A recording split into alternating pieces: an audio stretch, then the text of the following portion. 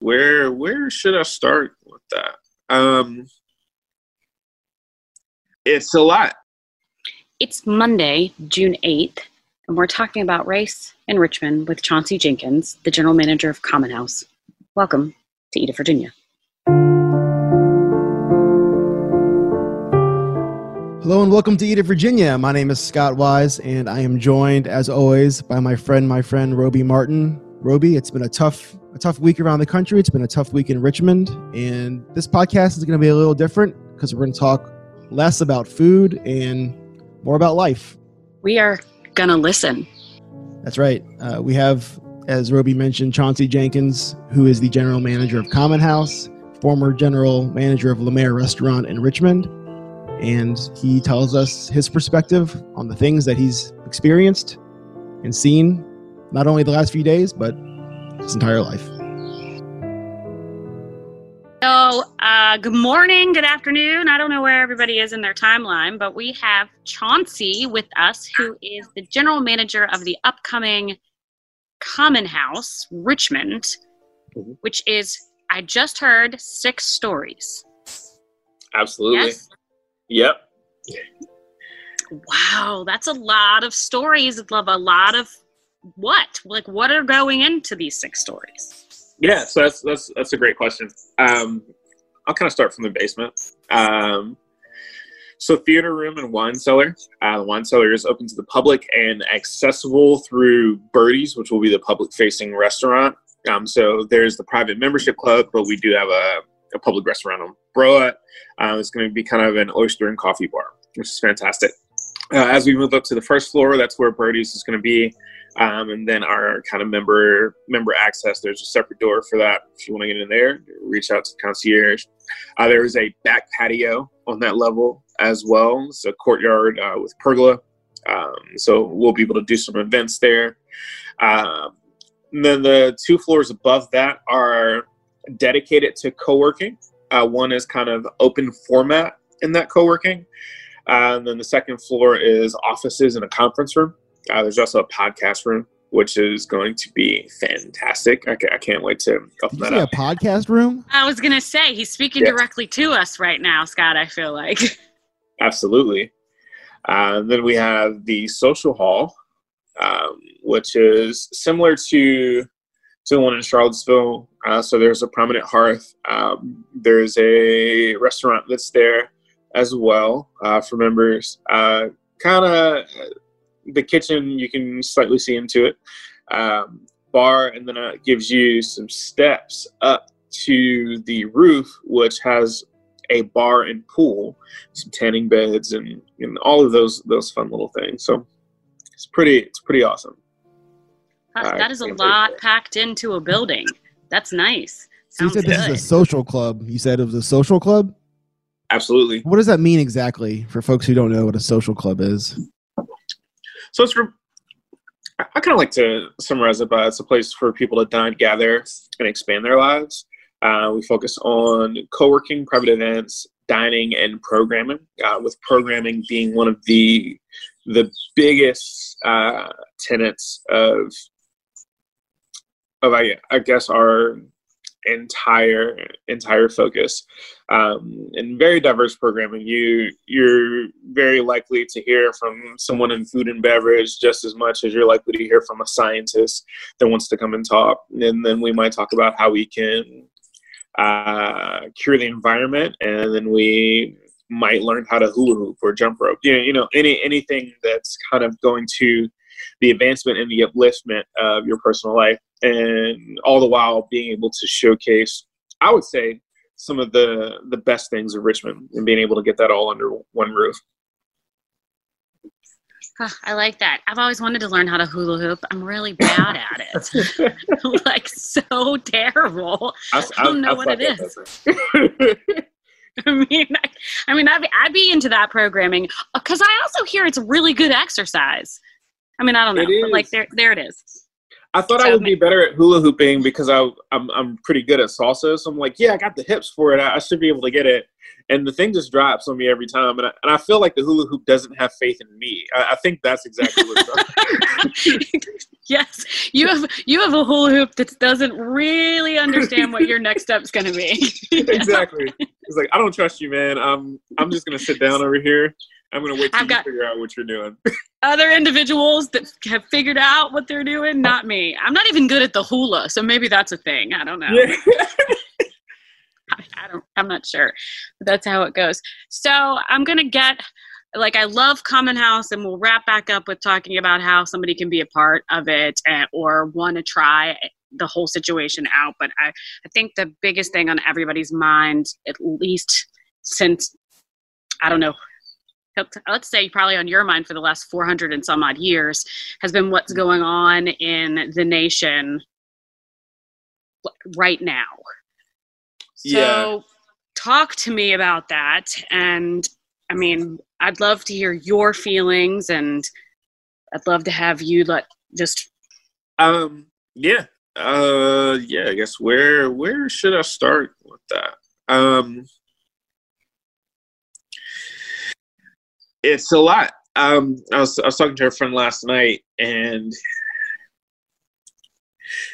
I guess we're talking about a lot of what's going on right now, and people kind of like changing their commitments or publicly saying kind of where their focus is. And I've heard a lot of folks just like, oh man, I don't know how to dive into it. And I think a lot about my experience as I really can't separate anything that's happening to me from the color of my skin, right? I have to actually live each day, and I mean, a lot of times I have to pick and choose what battles I want to have. If something that someone said is like as offensive to me, or is it something that I can just move past and we can go with, or like programs. And I think one of how we got to that conversation was we were talking about how racism in Richmond particularly showed its face. And the things that I remember very specifically were dress codes, particularly in like shackle bottom clubs or any other places outside of that. And it was, I guess it could be taken a particular way. You could say, oh, we only want people in loafers or whatever. And I'm just like, I don't really see that. So you get down there and they're like, you can't have any braids. I mean, I'm bald now, so that doesn't really matter as much as it used to, but can't have any braids. You can't wear Jordans, you can't wear Timbs, no long white tees, and it was just never like, yo, don't come in here wear chinos and khakis. I'm like, am I going to the Commonwealth Club? I highly doubt it. I'm here to drink PBR and maybe like a couple margaritas or Modelo. I'm not in here to really, who am I impressing in this place? Am I impressing the venue? I'm probably not going to date the venue, So it's just kind of like, what exactly are we getting at? And it forced you to be. Somebody asked me when did I realize I was Black or had or dealt with life differently, and I think it was very prevalent in those dress codes. When we started. I mean, before then I'd gone to Georgia and I had some experiences down there, but I think when it really, really hit me, I was like, oh, this is coded. Oh, okay, y'all. Wow, y'all want to keep me out of here. So perfect. And it was just like the perceived threat of dressing a particular way meant, I don't know what it meant to people. So that's how we kind of got into that conversation and then moving forward and, thinking a lot about, where do I stand? Where do I stand in my corporate life? What things do I talk about? What do I address? What do I not? When you just deal with kind of like microaggressions and you're like, you don't even know. And I don't have time today to talk to you and explain everything to you about this. I'm really not certain how you don't know this. How have you lived this blissfully ignorant? Like, I don't have that privilege. Like, I can't be ignorant. I just can't, like, because it's really a situation of And it's a determining factor in me moving forward. And at this rate, it's a determining factor in my life, right?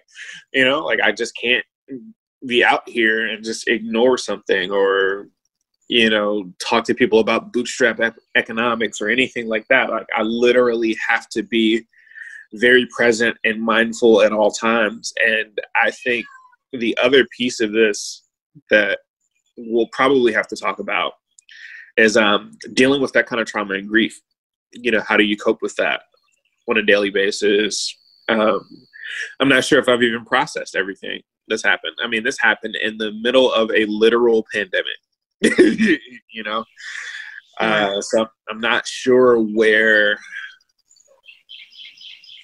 I'm going to have time to sit back and meditate on that. You know, it's like we're trying to open a spot. I'm trying to stay safe. I'm trying to avoid contact with my parents and my grandmother. So, you know, my grandmother's 90 years old, so I can't be around her at this time. And then everything right now is just kind of letting loose. You know, it's all unraveling. Like those pretty everydays in society that people wanted. It's like, yeah, you got to deal with everything right now. And one of the things that I started dealing with while we were in the pandemic before we even moved forward is just like being with yourself and asking yourself that question: do you like yourself? You know, and part of that has to do with where do I stand in the world? What are my limitations and how do I overcome those things? And one of the pieces that came from that for me was, how do I raise later on? How will I raise a child? What will be my conversations with that kid? And how do I let them know that, you know, they have boundless opportunity, but there are some things that are going to affect them, and not letting those external forces be limitations to them and not letting them be consistent burdens, but helping them achieve success in spite of those things, whatever that success may be. You know, I don't need you to be a senator.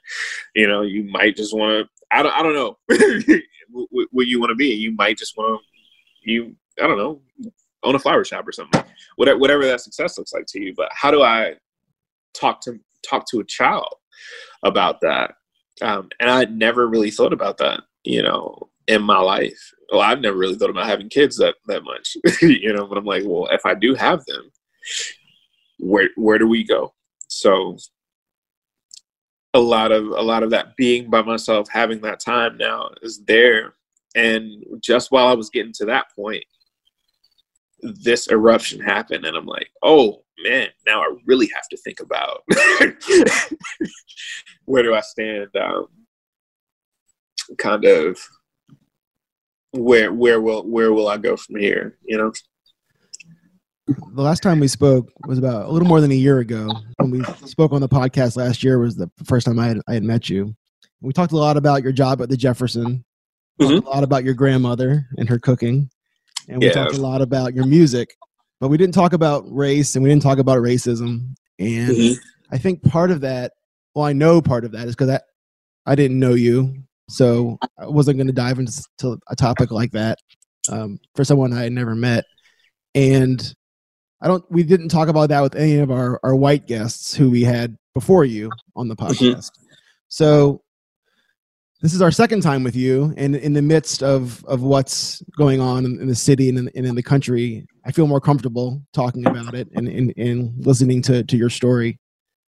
You mentioned the dress codes in Richmond kind of being one of the, I'm sure it wasn't the first time you realized that the system was racist, but I don't know. I don't know what, like, growing up in Richmond in the Randolph community, what was the first time when you realized things were not right? You know, it's crazy because I don't think that it was Randolph that did it for me. My mom used to take care of a lady, and she took us to St. Simons Island, Georgia. And I was down there, and we're just all, you know, having a time. I think scientifically they argue that you don't know the difference between the real world and fiction until you're about 9 years old, right? So everything that you're kind of processing, and that's kind of why they changed what marketers do. So I think, up until that time, I think I might have been like 8, a little bit younger than that. Up until that time, just everything was just all like a big world, and I didn't really think that much about it. But I think it wasn't until I got to St. Simon's really that I saw how people looked at me. And as we walked around, I mean, prominent golfers live down there. I think like Davis Love III still lives down there. It was just, the energy felt different. It wasn't a situation of, it wasn't even so much as, and this is funny because we talk a lot about like the N-word and who can say it and who can't, and situations like that. But somebody saying the N-word to me has always been like the smallest piece of offense. It's, if I walk into a room and I see you changing physically your proximity to me, I walk into that room and multiple people, suddenly the acceptable noise level in that room turns to deep silence, and I become the focal point in there. I'm not a celebrity, so why is that happening to me? And I didn't have that experience until St. Simon's, and yeah, I'd say I was probably maybe like 7 or 8 when I really, we talked about it in school and things of that nature. I watched Roots. I've like seeing everything. But those things don't really click with you until, again, you walk into a room and you see how people react and change to you. Then as I started to grow, we got into things like the dress codes, or I remember one time going to P.F. Chang's with my mom, and I think it was a Sunday. It was like, because I was in a full suit, and I can't think of any other reason why I would be in a full suit at P.F. Chang's other than like that. And I remember getting up, and the lady at the table beside me is like, she just like clenches her purse. We'd already finished the meal or whatever. So in my head, I'm like, what am I gonna steal? Your fork? Like, like what do you want from me? Like, I'm in P.F. Chang's. Are you serious? And I was so offended by that. That it's just one of those things that stayed with me. But it's always been how people respond or react to me in places that gives me the most, because it changes the entire energy and you can feel it. And then between that, just kind of like dealing with like several instances of police. The police are not great with that. And as much as I understand the concept of police, it's very much like, seems like an uphill battle, an adversarial relationship. So my encounters with police have always been very much like, hey, if you forgot you were Black, right now is gonna be the time. Like, that's going to be the moment where you remember it. But like, really, when I first felt it was going to Georgia, like going to the Deep South, and then had kind of like you get reminders of it every now and then. You mentioned the police. That seems to be one of the flashpoints between the police and the monuments here in Richmond right now. Mm-hmm.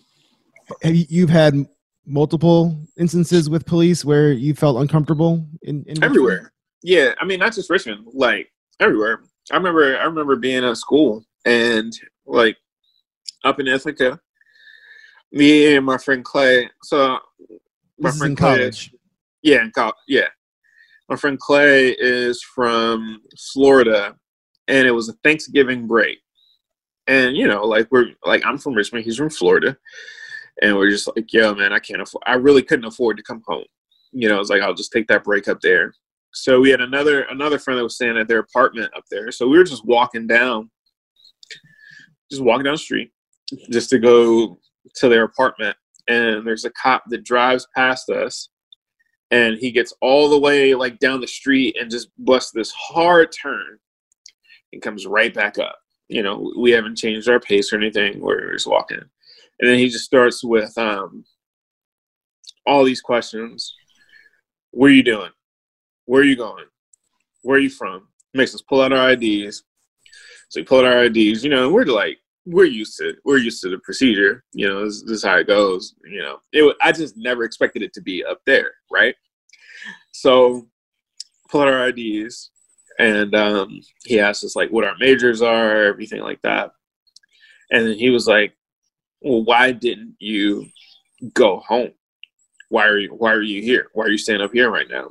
And, you know, we're both just kind of like, because it's expensive as hell. You know, it's like, you know, why am I going to take this flight for like this small break to then come back up to, you know, to upstate New York? I mean, it's money either way you cut it. Like if you were to drive down or if you were to fly, and, you know, it's like, I'm going to take this time, and then I'll take the full winter break when I can. And that was a lot of choices you had to make.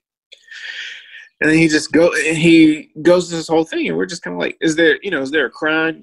And he was just like, oh, no. Y'all just kind of fit the description of some things that may have been happening.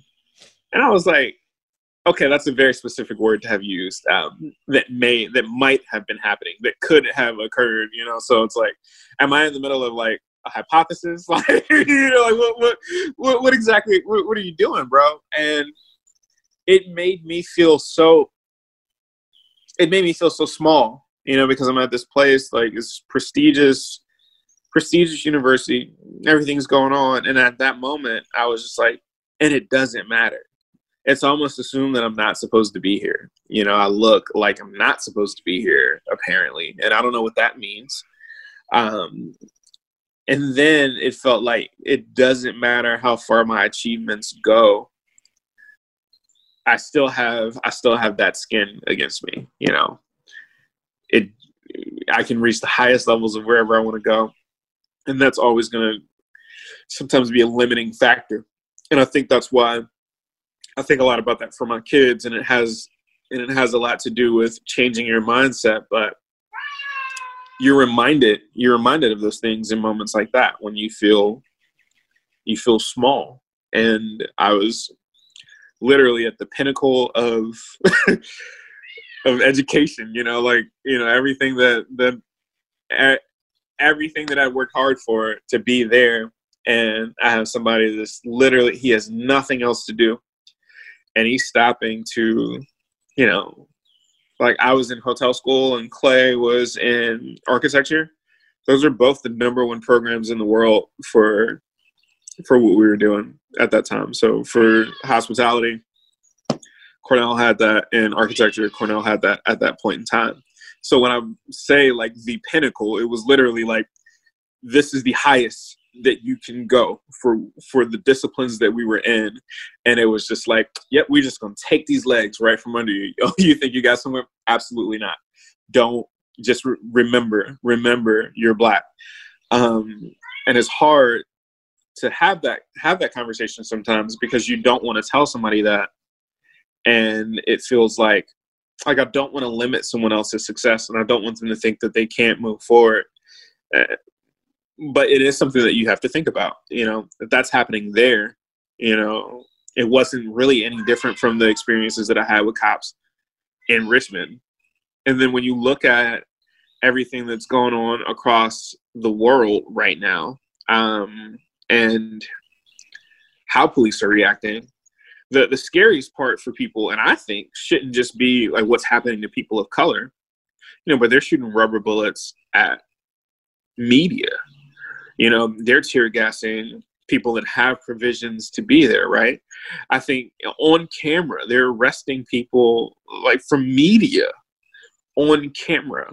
And I think that should speak to, and I talked about this a little bit, but the gall of these folks that are in that position and where they really think they are and how much above the law they think they are while trying to get you on minor infractions, or in my case, things that don't even exist. You know, like that's a horrible place to be, because how helpless do you feel? You know, and as we move forward through the demonstrations, and I saw so many people critiquing the riots and the protests. And I was like, I feel like that does a disservice to the folks that have been out here doing the good work before we got to this point. For the people for 2 years that were asking for reformation for Marcus, 2 years, they asked for these things. And now we're at a point where, yeah, things are burning and breaking, and, people are marching, and they're making it something that you can't ignore. But they were doing this work, and it was a lot more quiet. It wasn't less vigilant, but it was something that wasn't readily making the news for people. Now, because it makes other folks slightly uncomfortable, or they feel like it violates kind of how they feel, now all of a sudden it's a critique on how I should be doing things. But Kaepernick knelt, and then we got flack for Hamilton, or people writing on stage, or LeBron having a particular criticism, and then they're telling him to just shut up and dribble. So what is my protest supposed to look like? What is my speech supposed to look like? When exactly do I have my voice? And how do I make sure that that's not something that's suppressed? But then how do you even more so have that kind of feeling, and you get all the way up there, and the biggest thing that is the people whose motto is to protect and serve are some of the main people that are participating in what I would call human rights violations. Like if we were to look at this under the lens of the UN, that's exactly what this would be. These would be human rights violations. And how are people enabled to do that? That doesn't make any sense to me. So I'll give you one more story, and this is a Richmond story. I was leaving my house on the way to work, and right on Idlewood, I witnessed a hit and run.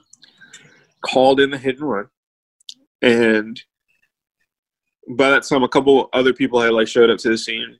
They had knocked over the car that got hit, had run into a pole, so I think the street sign, so that was knocked down. Cop gets there, he's looking around, and then minutes later, I'm in cuffs, and I'm in the back of his car.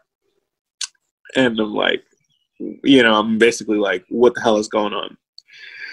But I really want to talk about kind of where my mind was at that point. It was, what did I do? Why am I here? And then I know that I haven't done anything wrong, but I'm supposed to have this exercise in docility here. I'm supposed to be quiet. I'm supposed to say yes, sir, no, sir. And I'm like, who gave this man authority? That's my first thing.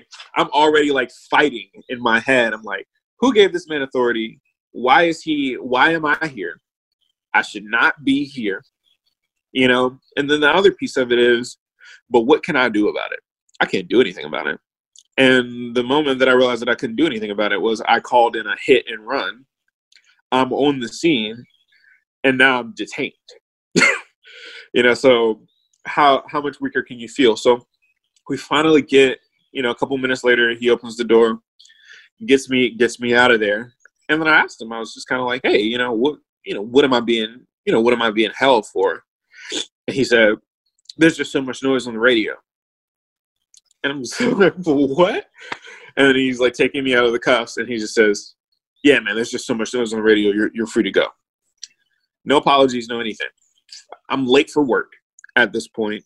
It's hot, so I'm in a full suit. So I'm pissed at this point. Yeah, I've been out here. And I get to work, and I'm seething.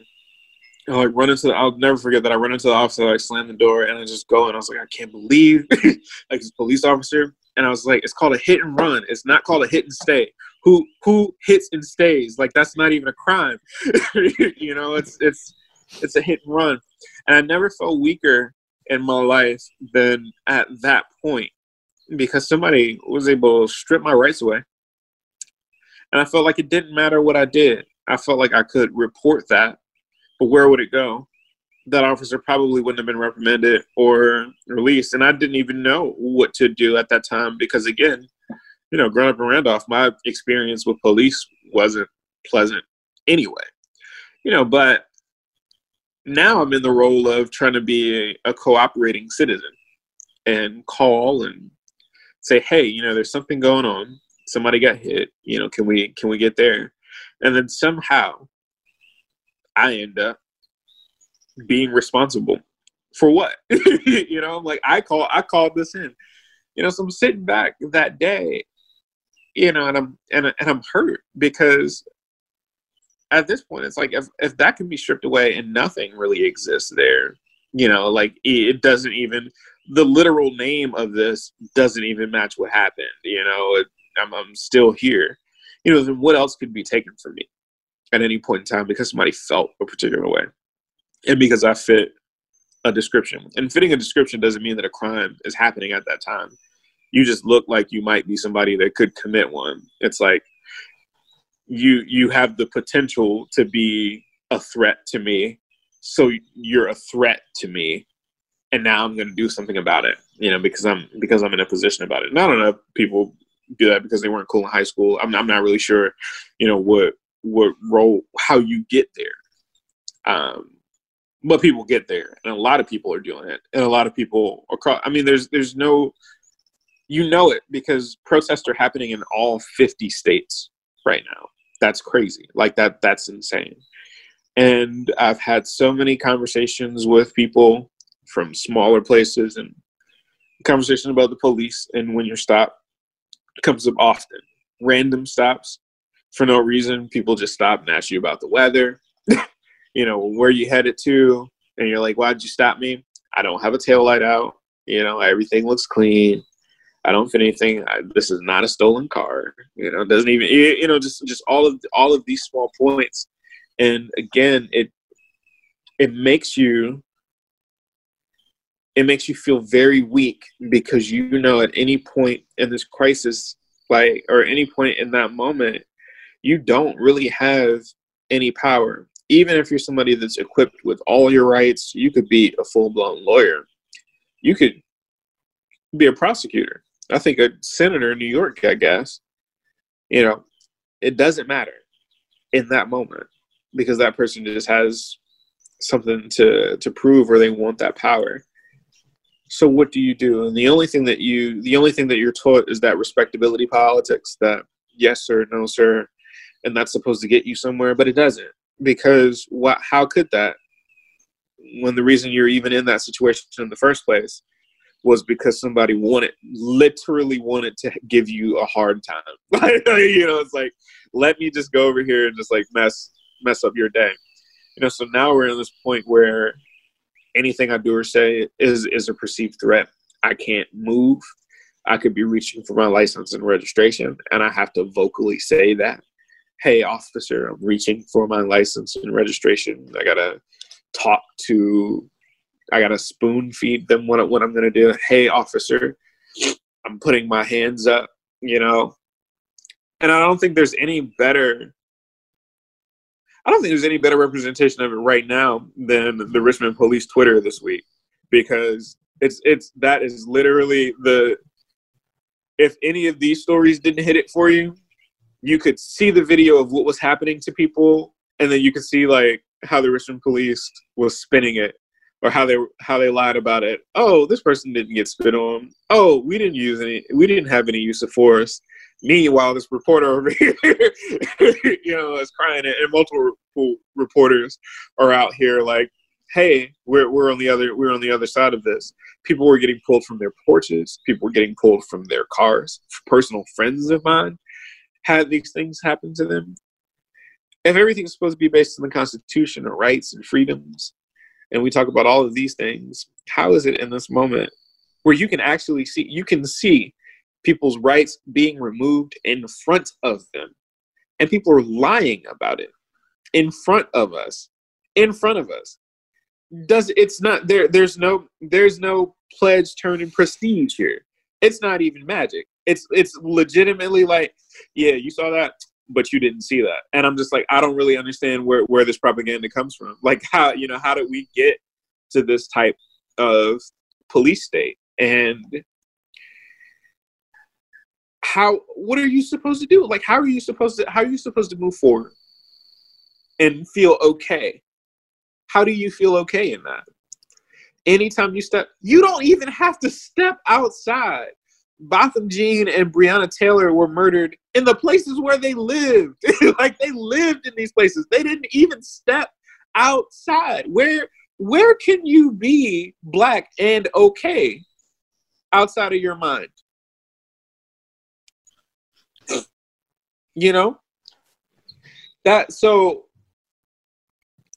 And you try to go about your daily day and your daily activities and suspend that thought. But that's really a question. Where can you be Black and safe? Because you can't be at home, can't be in a car, you can't be at a place of great education, you can't report something to the police.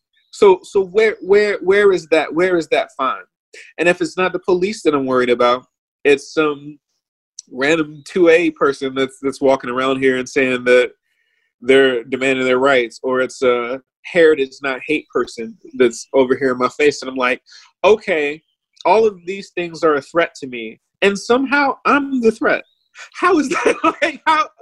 How does that make sense? Literally everything is working against me, and then we get a pandemic that disproportionately affects people of color. I knew that it had to be something. Like, how mad do people have to be in a pandemic that disproportionately affects their group for them to assemble, go outside in public, and protest? And you're going to critique my protest? I could die at any point in this, from this disease, from this random police officer, or from these Hawaiian shirt boogaloo boys. So whoever, that's crazy, by the way. I can't. I would really hope that my fate did not come from someone that looked like they served Mai Tais. You know, I would not like for that to happen. But as you come out here, when you really put it in perspective, it's, again, where can you be Black and okay? And then as you navigate the corporate world, it's another question that I think about. How do you talk about your rights, your freedoms, the peace that you want to have, without that narrative of you being the angry Black person? You don't want to be the angry Black man or angry Black woman. And now you're here, you're Black in white spaces, and the more you achieve, that's where you are. And it feels like it's even more of a threat.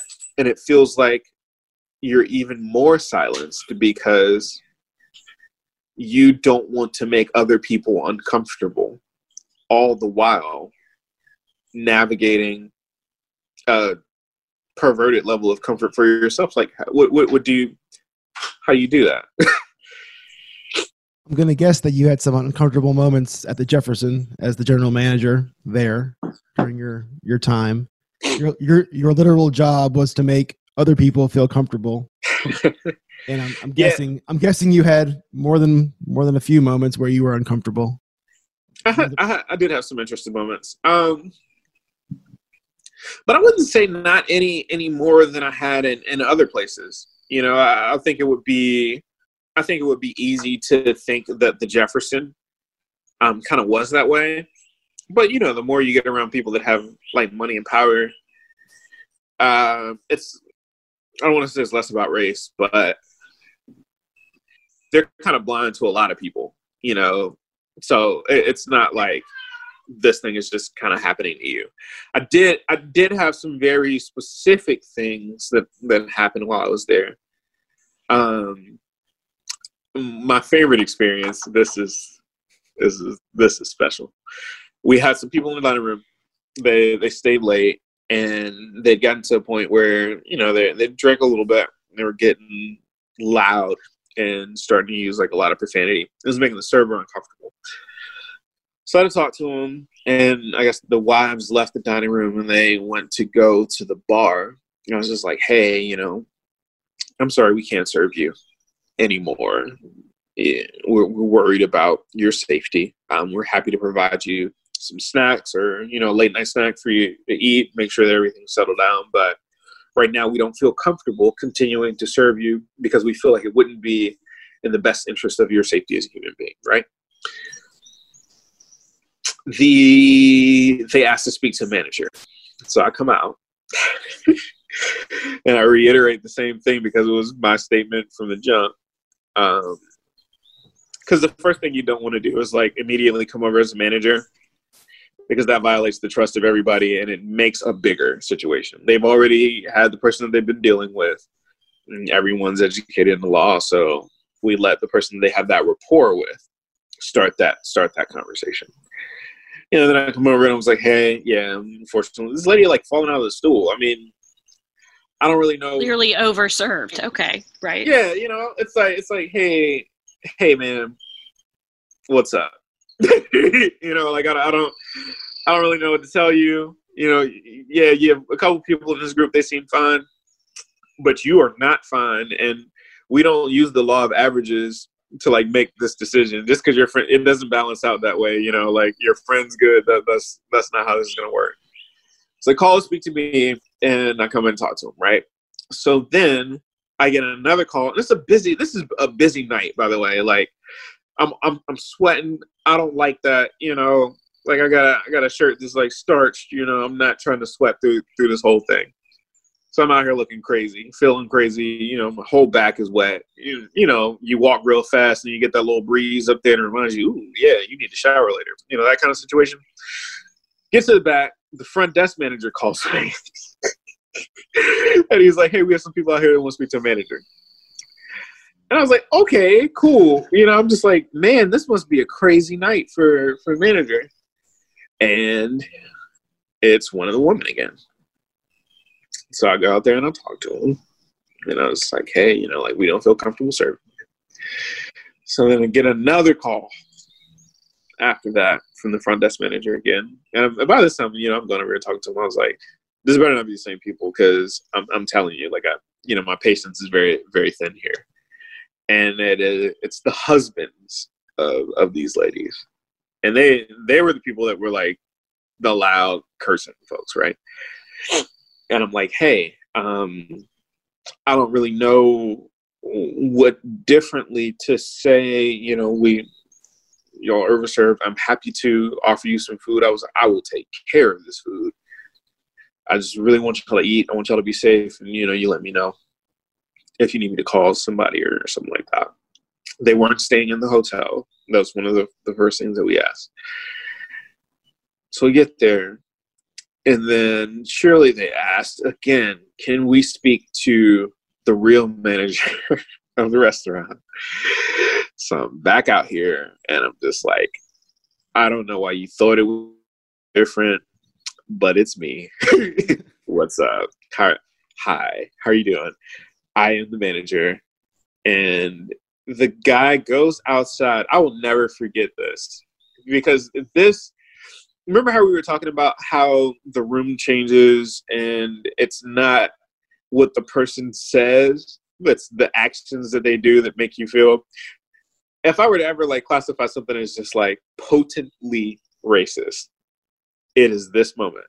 He goes and he gets his black driver to come in and talk to me. And I was like, do you need a translation? Like, what am I not articulating to you?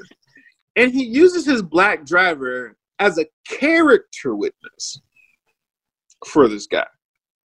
So his driver's talking to me and telling me how much of a good man this guy is. And I said, I'm certain that he's been very great to you.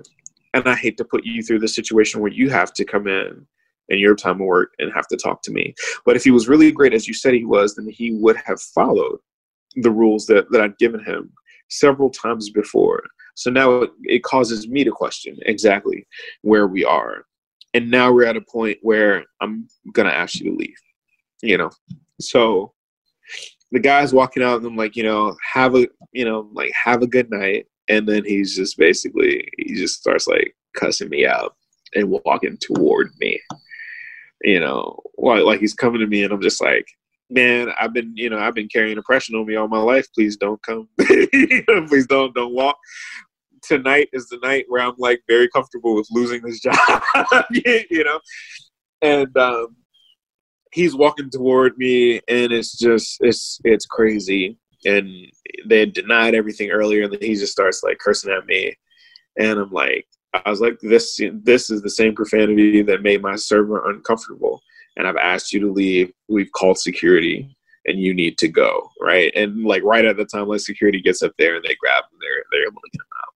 But that was I had 3 other experiences that were like that I remember specifically, but that was the one where I was just like, I cannot believe this. One guy called me the N-word.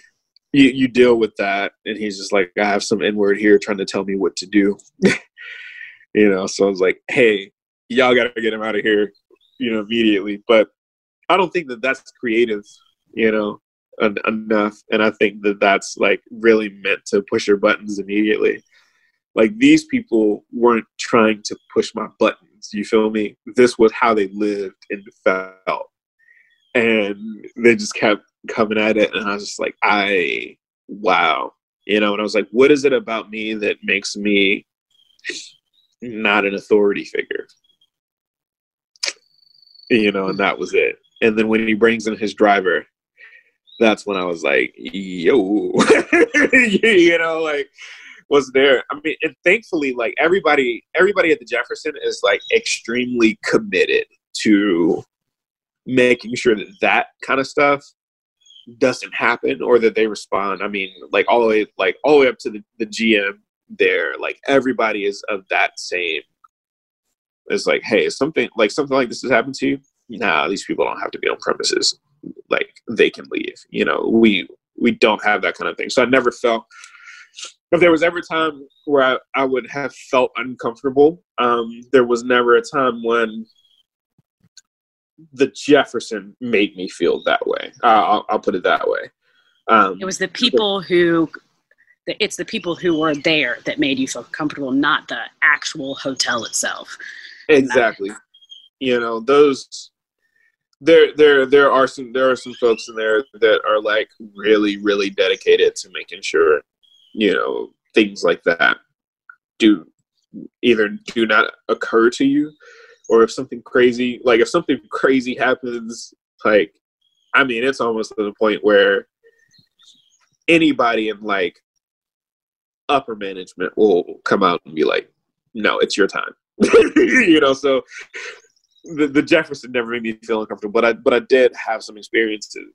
But the ones that stuck with me the most followed that same trend, where someone's privilege allowed them to get into my personal space, think that was okay, and then begin to berate me because they were violating the law.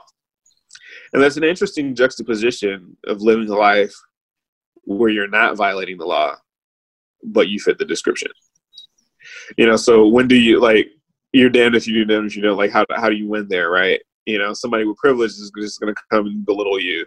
And someone who really doesn't really have that power, but they're given that power, is going to come and strip it away. So you got to kind of take control of your own joy, really, at this time. Like, that's when you find out that joy and happiness and peace are intrinsic things and don't come from anything else out here in the world. Because if I were to wait for the world to bring me happiness, I'd be disappointed every time, with situations like that. So that was like the biggest thing for the Jeff, having those moments when people have extreme privilege. And I'll say extreme privilege because not all the time was it somebody that had a lot of money. It was just somebody that acted like they had a lot of sure. a lot of money, and I've been watching you on social media, and you have thank you. You've connected a lot of dots with a Google spreadsheet on just where the action is happening, what action would make sense that is a valuable action. How has that been received? It's been great, but again, what I try to drive, the point that I try to drive in here is that, I've talked to you about different facets of my life. where as I'm progressing, you know, from being a kid in St. Simon's to Sure. being in, you know, one of the most prestigious places, you know, continue to be in prestigious places, right? And it lets you know that, like, there's different things to fight for in the experience, right? So, you know, a lot of folks right now are talking about, you know, getting money to the bail fund or things like that. And those things are extremely important, like making sure that you have, like, great legal representation. But now more than any time, it's extremely important to look at the schools and how you're actually being active and going out and talking to kids. And that's why I keep saying and thinking about it, because nobody asks to be born. No one. Like, none of us are just sitting around, like, as a concept, just walking around like, hey, you know, I want to come into this messed up world, right? So now you have children out here that are very much, like, in the thick of it, and they have to deal with this. And I mean, imagine, like, kids who are out of school right now, you know, they've been kind of, like, dealing with the virtual things, and then all this stuff happens, you know, what do those things look like? So now more than ever is the greatest time to be dedicated to children, to pretty much make the achievement gap smaller and disconnect the school to prison pipeline. Like, those are very, very big things to fight for. I think as far as the reception, it's been cool because I've been able to connect with a lot of people that are doing things, but the general consensus is we don't want people showing up just right now to go away. And I'm not critical, and I'm not just being critical of, like, Black Lives Matter signs or anything like that. And I'm not really being critical of people. I'm just kind of letting folks know that this is a continuing thing. So if you say that you're going to make a commitment, you know, and think about all of the ways you're going to be committed. Are you looking at people in positions of power in your company? And are you amplifying the voices of people of color in your companies? Do you have people of color in your companies? And is it one or two? And if it is one or two, you know, this isn't the time to be making decisions for them. You know, like, this is the time, vice versa, exactly. You know, what are your commitments to hiring? One of my biggest criticisms, and it's not, we don't know how to solve it just yet. I'm thinking about some things to work on it, but in food and beverage, how many people of color do you see in the front of house? You know, one of my biggest things, we're able to hire plenty of people across the spectrum in Lemaire, but I think one of the biggest things was because I was a Black general manager, and that was able to, it was representation. It showed people that this could happen, and if it could happen there, where else can it happen? So What are our commitments, and how are we getting the message out in the right way to get people of color into front of house positions where they can actually, you know, be able to survive? You know, I got really tired of going to places and the first Black person you meet is the dishwasher. You know? Sure. And pay a proper living wage. Absolutely. Mm-hmm. You know, and a lot of things go into that, you know. So as far as the spreadsheet, there are some things that can help businesses right now, and like continuous funds and things like that. But what I really challenge people to do is ask yourself, what is your commitment? Where does your voice matter? And what things are you going to put into place and enact that will have a lasting effect when this money withers away? After this monetary donation goes to something, what do you do after that? How do you get active? And secondly, how are you educating yourself? How are you learning? How are you, you know, I said a statement the other day, and I didn't mean for it to sound crass or like I don't have faith, but I was very much like, people are very blind to rights violations or racism, even sexism, classism, while they're quoting you scriptures from a God they cannot see. You know, so if you can have faith in this thing where you don't even really have that much proof, and I'm giving you everything to tell you right now that this is the life that I'm living. And it's not the same. We don't have the same fight, and we don't have the same opportunities. And I was able to overcome, and it wasn't because I was more determined. You know, I had different exposure, and that's what allowed me to do that. And I'm still over here telling you that people don't have this thing. Like, those are the fights that we're really looking at. You know, it's not just donating to Black Lives Matter right now. It's making people feel comfortable and like they actually matter in the places where they are. And there's no better place to do that than in the workplace or in your personal friendships. You know, like, I don't want tears. You know, I don't want Martin Luther King quotes when you talk to me. I don't want to feel like you feel sorry for me. That also belittles me. You know, that also makes me feel weak. I don't want you to feel sorry for me. I've been stronger than everything through this entire thing. Sure. Don't feel sorry for me.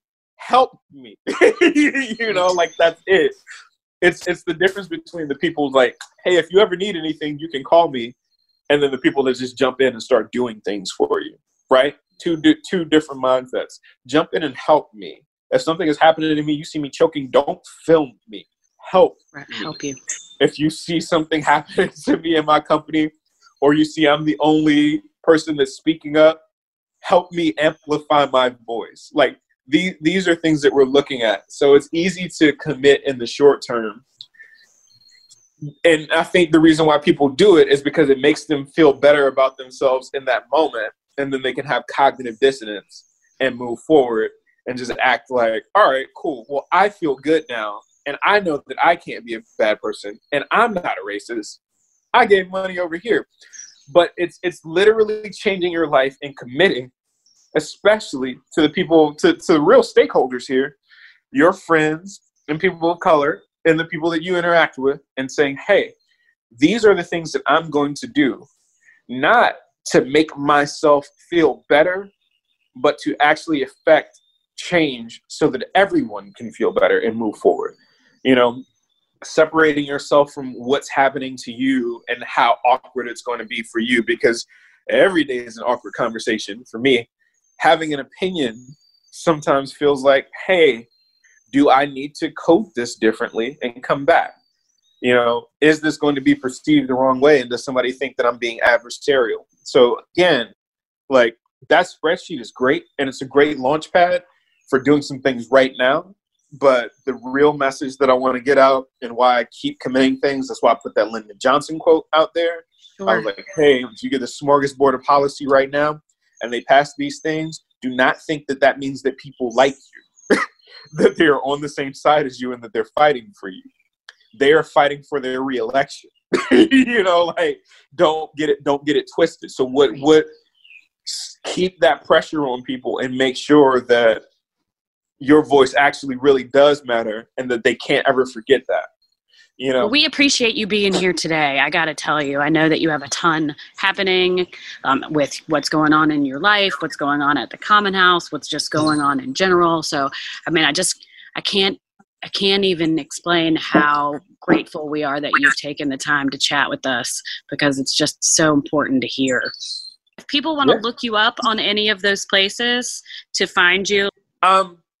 So Common House, follow Common House RVA, and Common_House is the main account for that. We are slated for a September opening, and we are on schedule. So that's awesome. For me, I'm Mr. Chance Fisher everywhere. So Fisher like Bobby Fischer, Fischer. So if people are looking for me, that's where I am. Not that I have anything to contribute to people, but I was going to say, I thought I saw you on social media asking for space to record. Are there some new songs coming out anytime soon? Yeah, that was one of the things that. So when I left Lemaire, that 2-week period was the freest period that I've had in a long time. It was a huge weight lifted off my shoulders. It gave me some time, and COVID as well, to really compose my thoughts and be introspective and see where I am in my life right now. And that made the songs a little bit different. They feel better. a lot of them come from conversations with family members, because I wanted to be committed.